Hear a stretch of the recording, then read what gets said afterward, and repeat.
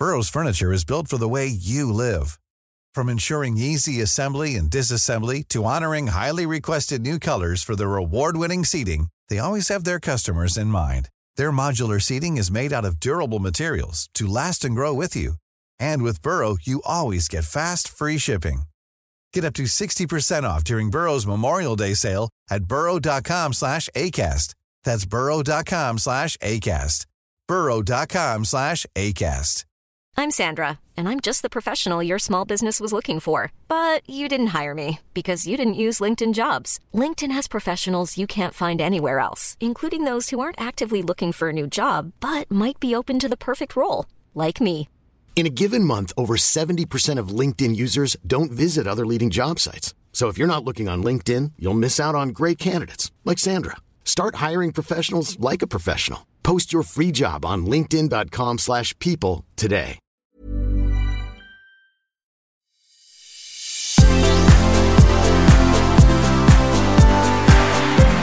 Velkommen til sesong 3 av podcastserien De som bygger det nye Norge. Produsert av Oslo Business Forum I samarbeid med Silvia Ceres. Hei, og velkommen til dagens episode av De som bygger det nye Norge med Silvia Ceres og Oslo Business Forum. I dag med oss har vi Aslak Tveito, daglig leder I Simula Research Laboratory. Velkommen, Aslak. Tusen takk for invitasjonen. Simula et av de forskningsinstitusjonene som jeg beundrer mest I Norge. Dere har klart å bygge noe som definitivt I verdensklasse, om ikke verdensledende, innenfor noen smale, men ekstremt viktige nisjer. Kjempespennende perspektiv på forskning, men før jeg lar deg snakke om Simula, så vil jeg veldig gjerne høre litt grann om deg. Kan du si hvem Aslak Ja, Aslak 56 år. Han professor I scientific computing. Som betyr hva? Det beregninger, forsøke å simulere naturen, prosesser. Så det det jeg jobbet med faglig hele livet mitt. Eller I alle fall siden jeg fikk utdanning. Liker veldig godt å drive med forskning. Og så har jeg 4 barn. Liker veldig godt å være sammen med barna mine. Ja, det vel det viktigste. Fortell litt om det du gjør I dag, da. Nå leder jeg Simula-senteret. Det 150 ansatte som jobber der. Og så har vi vært med på å starte 16 startup-selskaper som har eierandeler I de. Jobber litt over 100 mennesker I dem. Og så det ganske mange studenter på Simula. Det 370 som har tatt mastergrad på Simula, og 114 som har tatt doktorgrad. Så det sier litt om aktiviteten. Det en doktorgradsfabrikk, rett og slett. Det en doktorgradsfabrikk, det man prøvde å lage. Ja. Du må fortelle litt grann om dette flotte navnet. For jeg tror det mange som har hørt Simula uten å vite hvorfor Simula så viktig, og hva slags ambisjoner det navnet viser. Ja. Simula var programmeringsspråket som Ole Johan Dahl og Kristen Nygaard utviklet, og som du jo etter hvert fikk von Neumann-medaljen og Turing-prisen for å gjøre. Så det var det første objektorienterte programmeringsspråket, og mange av oss har lært å programmere I Simula, det har kanskje du gjort også. Ja. Så morsmålet mitt. Ja, det et veldig, veldig flott programmeringsspråk, som jo aldri fikk den utbredelsen som det kanskje mange synes det fortjente. Men da man skulle lage et forskningslaboratorium på Fornebu, så var det naturlig å velge det navnet for å hedre den bragden som de gjorde, så det bakgrunnen. Det vel egentlig en forkortelse for Simulation Language, det det som bakgrunnen. Men det var et gjennombrudd I å lage gode programmeringsspråk. Og den der objektorienterte tankegangen var på en måte banebrytende for hele konsept rundt programmering. Ja, det var det absolutt. Og det var veldig tidlig, på slutten av 60-tallet. Så de feiret jo akkurat 50-årsjubileum for den første rapporten om programmeringsspråket. Ja. Det hadde vært utrolig morsomt egentlig å få en samtale også rundt beta, som oppdageren, som forsøker seg nå på samme, men på Internet of Things, som jeg tror et kjempespennende område. Men Fortell litt mer om noe av det mest spennende dere gjør på Simula. Altså, jeg har fått observert dere litt fra styreposisjon, og det utrolig inspirerende, altså konkret da, det som gjør for robuste nett, eller det man gjør for å simulere biologiske prosesser. Har du noen eksempler til oss? Ja, som jeg har jobbet veldig lenge med å forsøke å forstå hvorfor noen nettverk ustabile, og vi har jobbet veldig lenge med å forstå hvordan celler fungerer i kroppen, spesielt i hjertet og i hjernen, og vi har jobbet veldig lenge med å forstå hvordan man skal teste programvare, sånn at den blir mer stabil, lettere å vedlikeholde og så videre. Så da vi startet Simula, så startet vi opp 3 fagområder. Det var software engineering, som etter hvert fikk veldig fokus på software-testing, og det var nettverk, som da etter hvert ble veldig fokusert på dette med robusthet, og så var det beregninger, som da etter hvert har blitt veldig fokusert på å simulere prosesser i kroppen. Men disse 3 fagområdene går helt tilbake til at man utviklet de første datamaskinene. Da begynte man med å prøve å finne ut hvordan er det egentlig man skal programmere disse maskinene, hvordan man skal få maskinene til å snakke sammen, og hvordan kan man bruke dem til å beregne været og tilsvarende ting. Så dette er klassiske delområder av IKT, egentlig.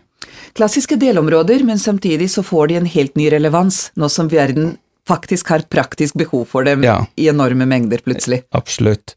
Så jeg husker jo da jeg holdt på med hovedfag, så gjorde vi jo beregninger, men alle modeller var ekstremt enkle. Alle geometrier var klosser eller firkanter, og nå løser vi jo ligninger som virkelig simulerer ekte natur, ekte hjerte, ekte hjerne på ordentlige geometrier, og med en ordentlig presisjon i resultatene. Og det har skjedd over en periode på 25-30 år, at man har blitt i stand til å gjøre den typen simuleringer. Hva gjør dere? For jeg synes 2 områder som dere er spesielt gode på, er dette med å fokusere, ikke sant? Dere har strammet inn tematikken, så man virkelig klarte å være verdensledende i noen områder, men det er også veldig sånne pragmatiske valg bak det, i forhold til behov. Og så er dere utrolig gode til å formidle dette. Ja, da vi begynte så var det veldig mange gjorde forsøk på å prøve å spre de pengene som vi hadde fått utover veldig mange områder. Og jeg prøvde så godt jeg kunne å argumentere for at vi måtte konsentrere virksomheten. Hvis vi skulle bli virkelig gode, så måtte vi konsentrere virksomheten. Og det gikk så langt som at jeg fant opp et eget ord, innførte ordet ambisjonsareal, og det er ambisjonsbredde ganger ambisjonsdybde, og arealet her, det er konstant. Så du kan gjerne være veldig brei i ambisjonene, men da blir det ikke særlig dypt. Eller du kan være veldig dyp, og da blir det ikke så veldig bredt. Og vi har valgt det siste. Hvorfor er det nødvendig? Kan ikke du bruke litt tid på å si det? Det er nok nødvendig fordi at hvis man skal forske, så skal man prøve å forstå noe som ingen har forstått før. Og veldig mange rundt omkring i verden forsøker å forstå ting. Så hvis du skal gå den ekstra mila og virkelig forstå noe som man ikke har klart å forstå før, så må man konsentrere seg om et relativt smalt område. Man må holde på lenge. Og det er derfor finansiering av forskning er veldig viktig. Hvis man hele tiden har kortsiktig finansiering, så er det veldig krevende, kanskje umulig, å gå løs på problemer som er virkelig vanskelige. Og med den finansieringssituasjonen som Simula har hatt, så har man hatt anledning til å holde på veldig lenge, og det har begynt å komme veldig gode resultater. Så da vi startet opp, så sto det i evalueringen av de gruppene som kom inn at det var 2 relevante og 1 god, og det var jo ikke så veldig flatterende egentlig, men nå har alle gruppene fått karakteren excellent i evalueringer, og det tror jeg nok har veldig mye med finansieringsformen å gjøre, at man har fått lov til å holde på veldig lenge med grunnleggende problemstillinger. Det er 3 ting du må nå utdype. Vi begynner med det første, og det jeg vil ha ditt svar på type høna og egget-spørsmålet som har med forskningsledelse å gjøre. Fokuserer man når man først finner ut hvilke beste talenter man har, eller kommer talentene når du har fokusert på noe du har bestemt deg for av andre grunner? Ja, da vil jeg nok, nå er jeg ikke helt sikker på hva som er høna og egget her, men, ikke jeg heller. men jeg er helt sikker på at det starter med mennesker. Mennesker er helt avgjørende. Hvis man ikke får de riktige talentene, så tror jeg nok egentlig at man ikke kommer noen vei. Det må man ha. Og så tror jeg det er veldig viktig hvordan man behandler disse talentene, og jeg tror det er veldig viktig at de får frihet, at de får spillerom, at de får forfølge de ideene de har, og at man ikke på noen måte forsøker å dirigere sånn i hverdagen hvordan de skal gå fram. Talenter må brukes. Det er liksom det energien vil ut, talentene vil ut. Og de må få plass. De må få plass. Hvordan balanserer du det da? Liksom du må gi dem store nok oppgaver, si at du har kjempeforventninger, og samtidig la dem gjøre det på sin måte. Ja, det er jo viktig å ha gode dialoger også med veldig dyktige forskere, og diskutere om det er klokt å prøve på alle de 4 tingene samtidig, eller om man kanskje skal velge en og legge ordentlig trykk på det, og det kan være krevende for en forsker å innse at man må kanskje gjøre en prioritering her, men de dialogene må man ha, og velge ut hvilken vei man skal gå. Fortell litt grann om, altså du snakker om lange forskningspenger og fordypning, og det forbinder man med sånne type Ivory Tower, ikke sant, hvor man får lov til å tenke på hva man vil selv, men samtidig så er dere kjempeflinke til å koble dere på industrien.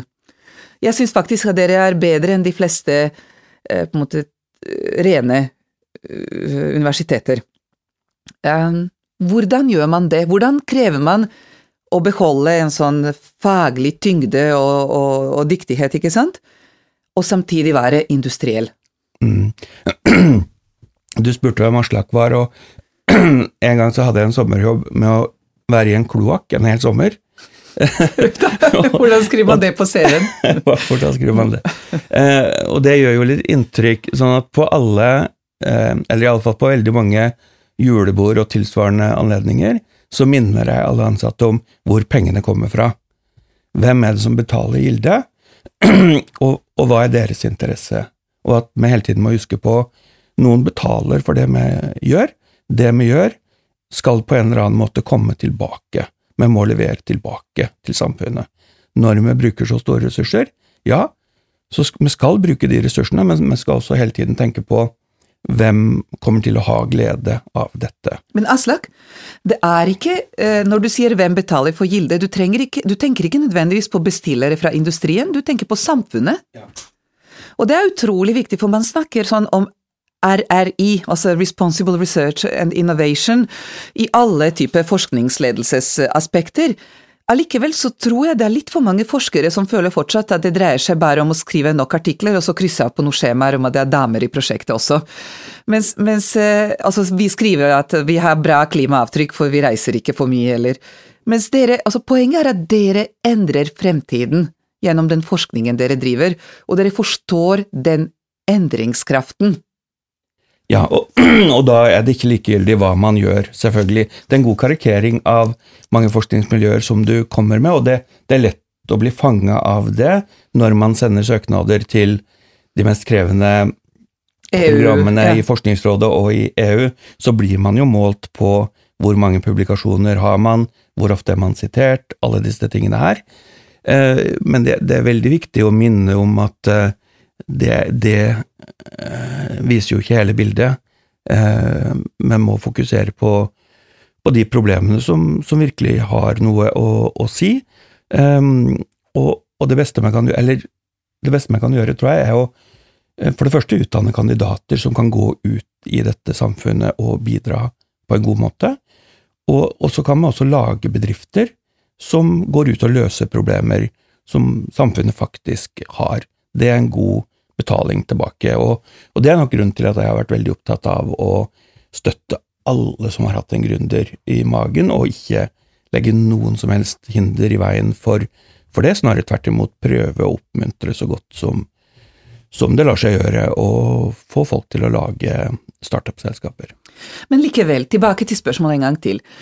Min opplevelse at det fortsatt en del oppfatninger i type tradisjonelle, dype forskermiljøer, at det de rene, lange pengene, frie midler, ikke sant, som gir deg mulighet til å gjøre den mest spennende forskningen. Mens gjennom dere så opplever jeg at noen av de pengene som faktisk kommer, assosiert med en industriell aktør, og deres problemstillingen kan lede til minst like spennende forskning. Syns du at det vanskelig å formidle til forskere, eller er det noe som faktisk gjør det lettere å attrahere stipendiater og så videre? Hvordan får dere det til? Det har vært veldig lite problemer med det. Når vi søker om sånne industri-PhD-er sammen med industri, så får vi veldig gode søkere. Når vi søker om PhD-er på ERC Starting Grants for Marie Rognes, så får vi også veldig gode søkere. Antagelig så glemmer man at alle disse menneskene som kommer inn, de er forskjellige. De har lyst til å gjøre forskjellige ting. Noen synes det veldig spennende å bli grunnforskere.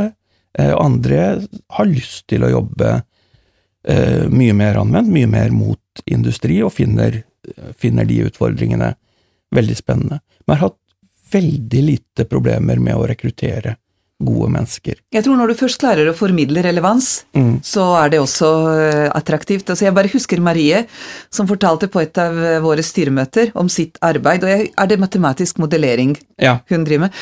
Hun fortalte oss da hvordan man kan bruke disse ekstremt avanserte matematiske modellene hennes, masse greske bokstaver og kompliserte bruk av matematika og sånt, til å simulere utvikling av blant annet degenerative hjernesykdommer, kanskje, altså hvordan søvn kan hjelpe mot Parkinson, veldig sånn populistisk sagt. Det var så godt formidlet at jeg tenkte at klart man skal sponse dette her, også fra EU, så det viktig at de klarer å både være dype forskere og gode formidlere. Det absolutt nødvendig i dag. Du må nødt til å være i stand til å forklare hva du holder på med, og også i den sammenhengen så jo Marie et veldig godt eksempel på akkurat det. Hun veldig godt i stand til å gjøre det. En annen spennende dame du hadde i miljøet, som ikke hos deg lenger, det Anita Krohn-Trosset, som ledet Simula Innovation. Var hun annerledes? Ja, det var veldig, veldig morsomt å være lederen til Anita. En veldig, veldig interessant person, og veldig imponert over det hun har gjort senere, spesielt jobben i Innovasjon Norge, der synes jeg har gjort en strålende innsats.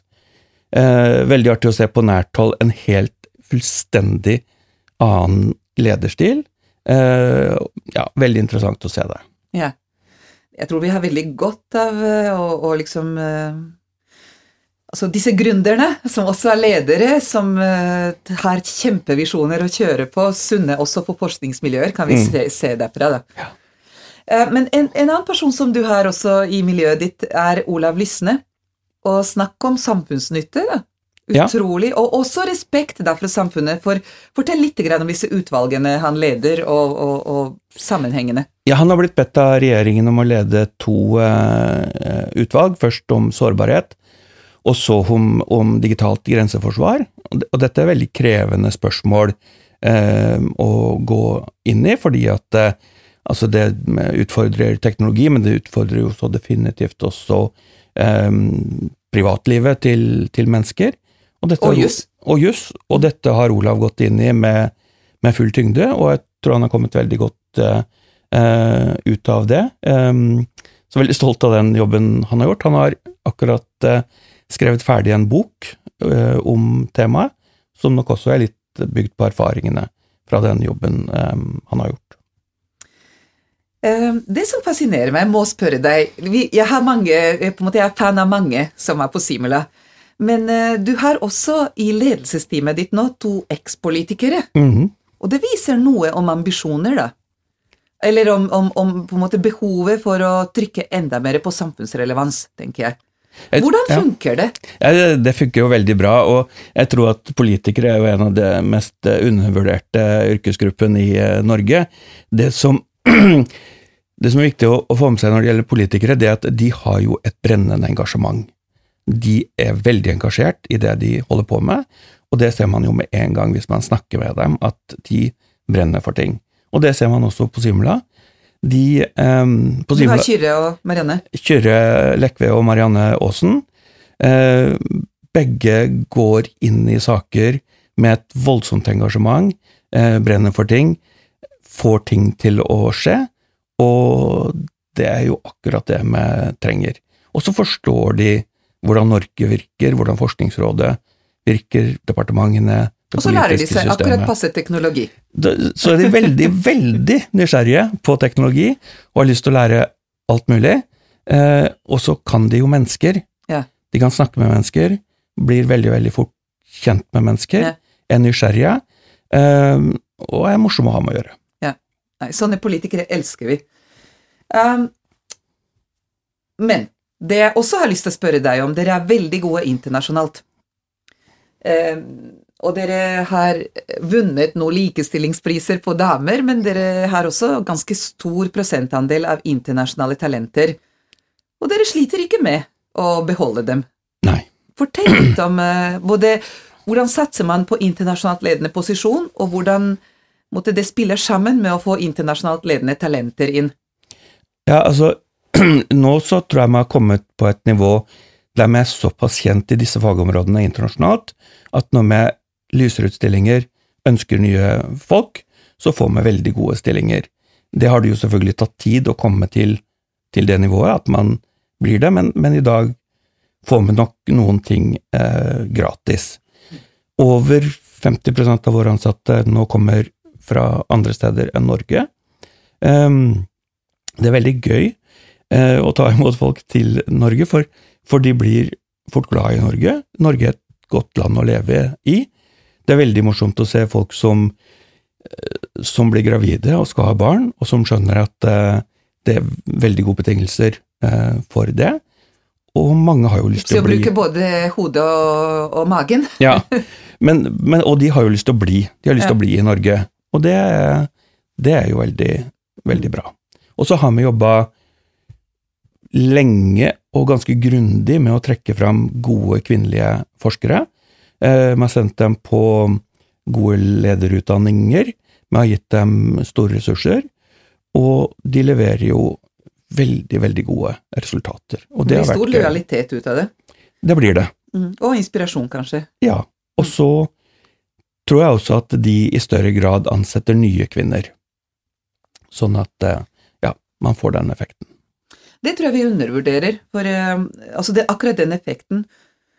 For mannlige toppledere som deg, med all due respect, kan stå og snakke til de blir blå og grønne i ansiktet om hvor mye de setter pris på kvinner og sånt.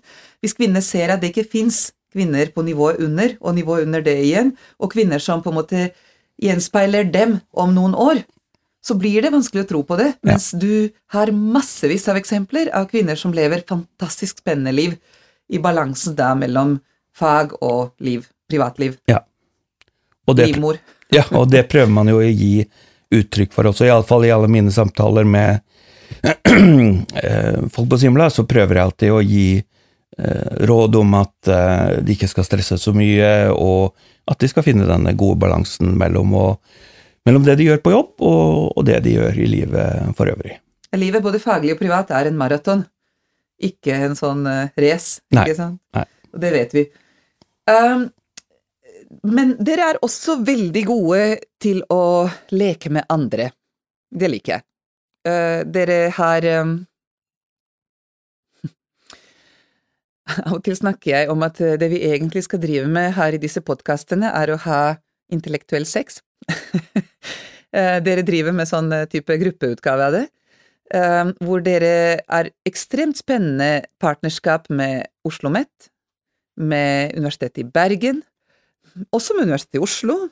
Fortell litt grann om de forskjellige typer partnerskap dere bygger, og kanskje litt internasjonalt også med San Diego. Ja.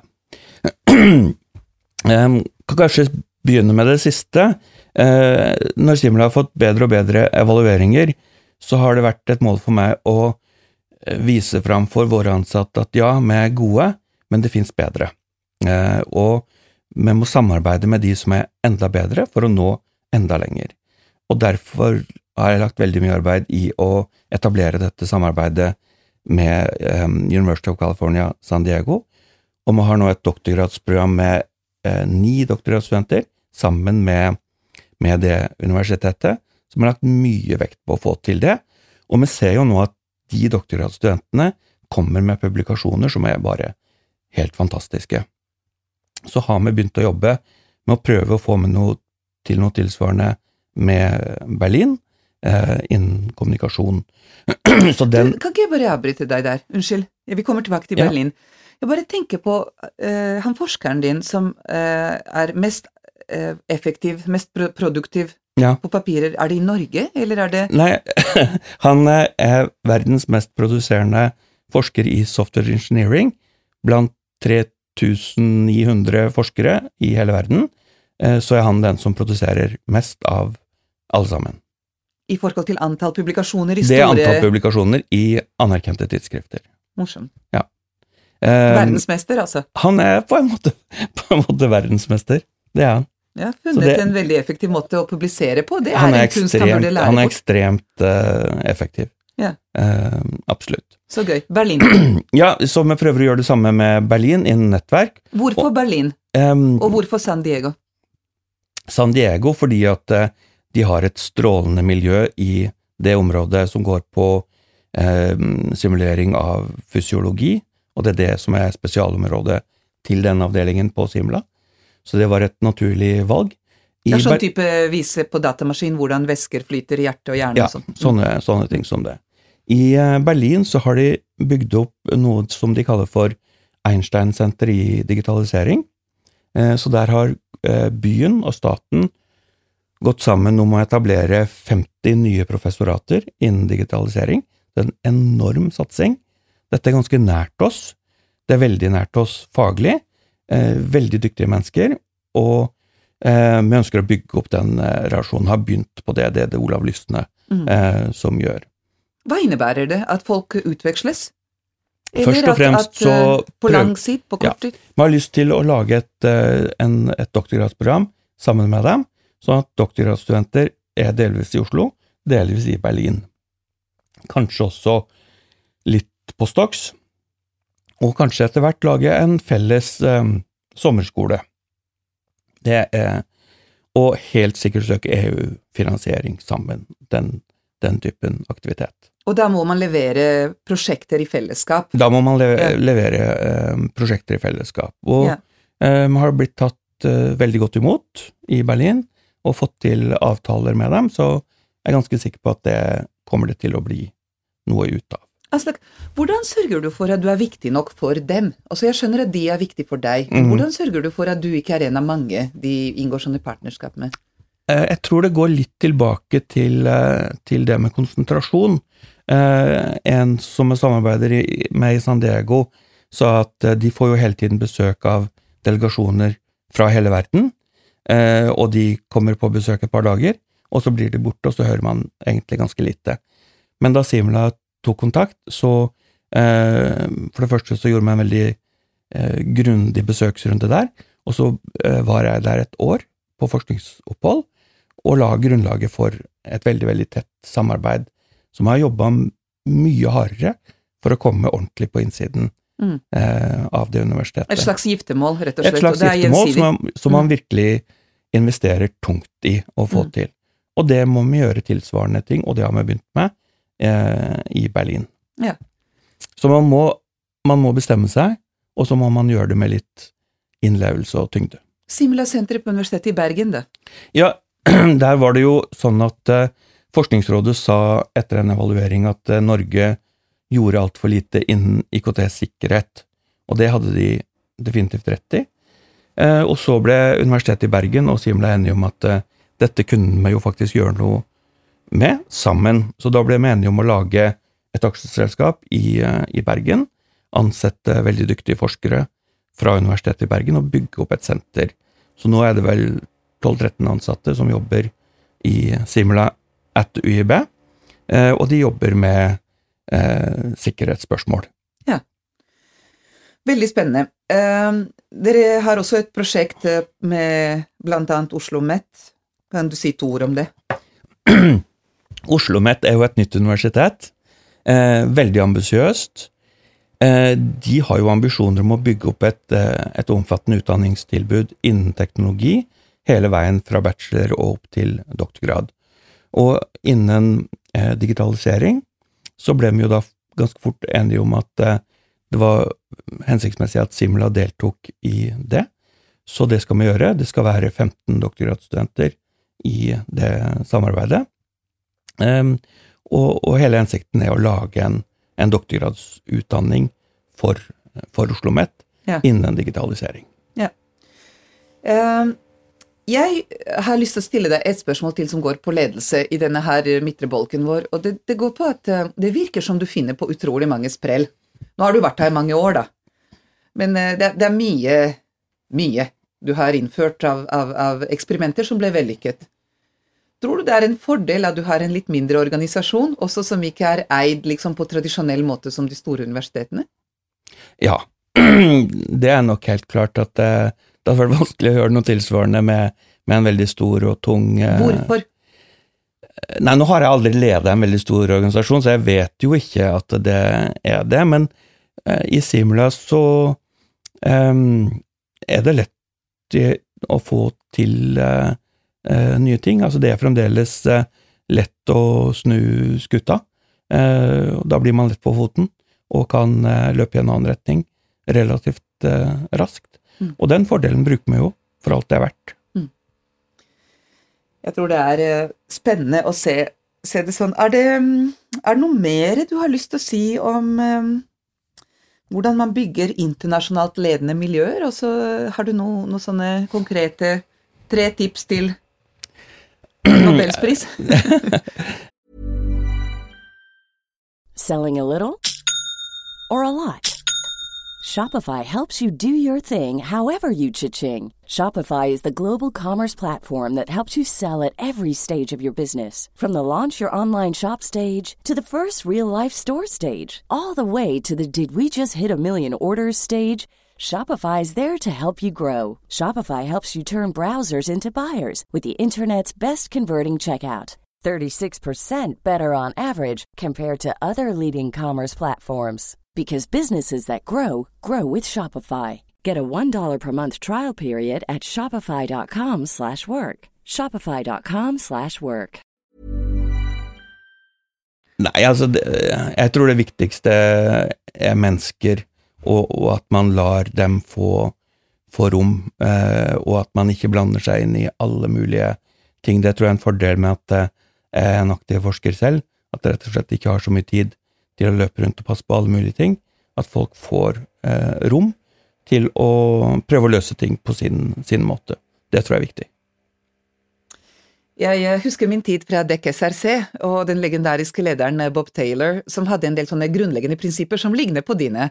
Og en av dem var at det var ikke lov med one-man-show. Altså hvis ikke du kunne fått med andre forskere på prosjektet ditt, så fikk du ikke lov til å kjøre prosjektet. Hvordan tvinger du gjennom godt teamarbeid hos disse her litt introverte forskerne dine? Eller det en myte?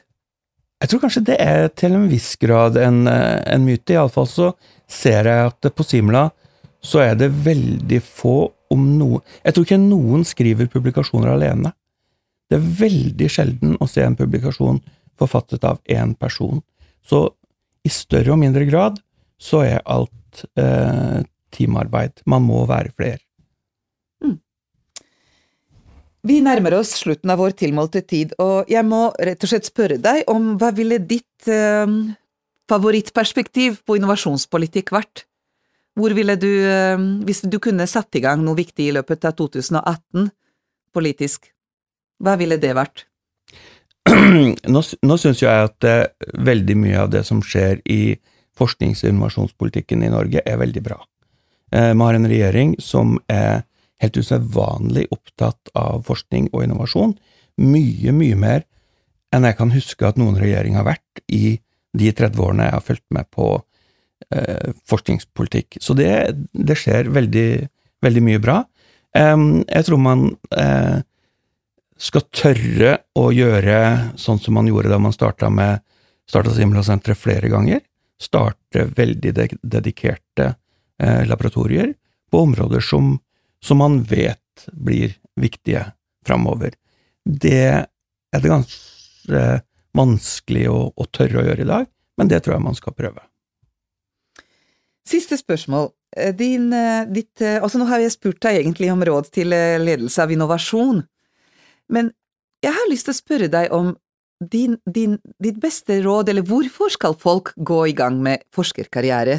Altså hvis vi lever i en tid hvor det er alt for mange som hopper av, altså fra ungdomsskole, let alone studier, fordi de finner ut at de lærer raskere ved å jobbe. Og det er kanskje den formale utdanningen viser seg å være litt for smal, litt for treig. Hvorfor skal man forske? Jeg tror nok at hvis man skal ha det fint som forsker, hvis man skal være glad på jobben, så må man like det. Man må føle at man blir fanget av det. Like hva? Like å forske. Hva betyr det å forske?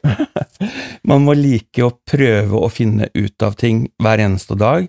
Man må trives med at det tar veldig lang tid. Det er veldig, veldig små skritt hver eneste dag.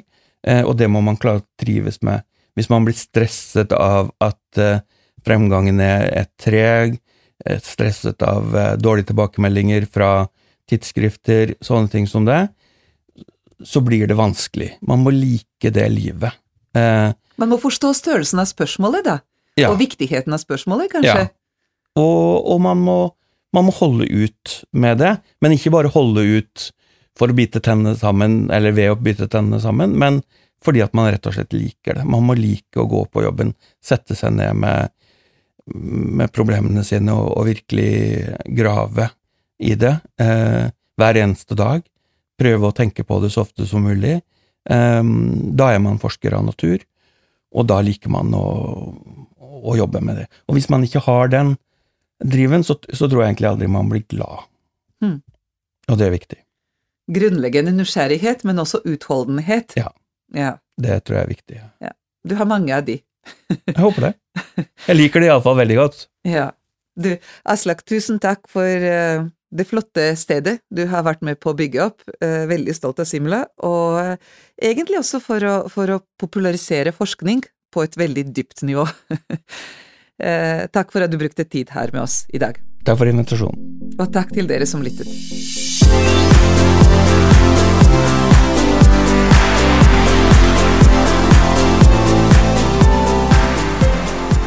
Tusen takk for at du hørte på podcast-serien De som bygger det nye Norge. For flere episoder og annet innhold, gå inn på obforum.no.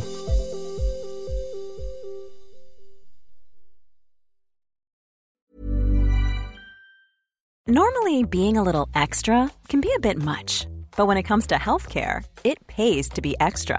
And United Healthcare makes it easy with Health Protector Guard fixed indemnity insurance plans. Underwritten by Golden Rule Insurance Company, they supplement your primary plan, helping you manage out-of-pocket costs without the usual requirements and restrictions like deductibles and enrollment periods. So when it comes to covering your medical bills, you can feel good about being a little extra. Visit uh1.com to find the Health Protector Guard plan for you. Hi, I'm Daniel, founder of Pretty Litter. Cats and cat owners deserve better than any old-fashioned litter. That's why I teamed up with scientists and veterinarians to create Pretty Litter. Its innovative crystal formula has superior odor control and weighs up to 80% less than clay litter. Pretty Litter even monitors health by changing colors to help detect early signs of potential illness. It's the world's smartest kitty litter. Go to prettylitter.com and use code ACAST for 20% off your first order and a free cat toy. Terms and conditions apply. See site for details.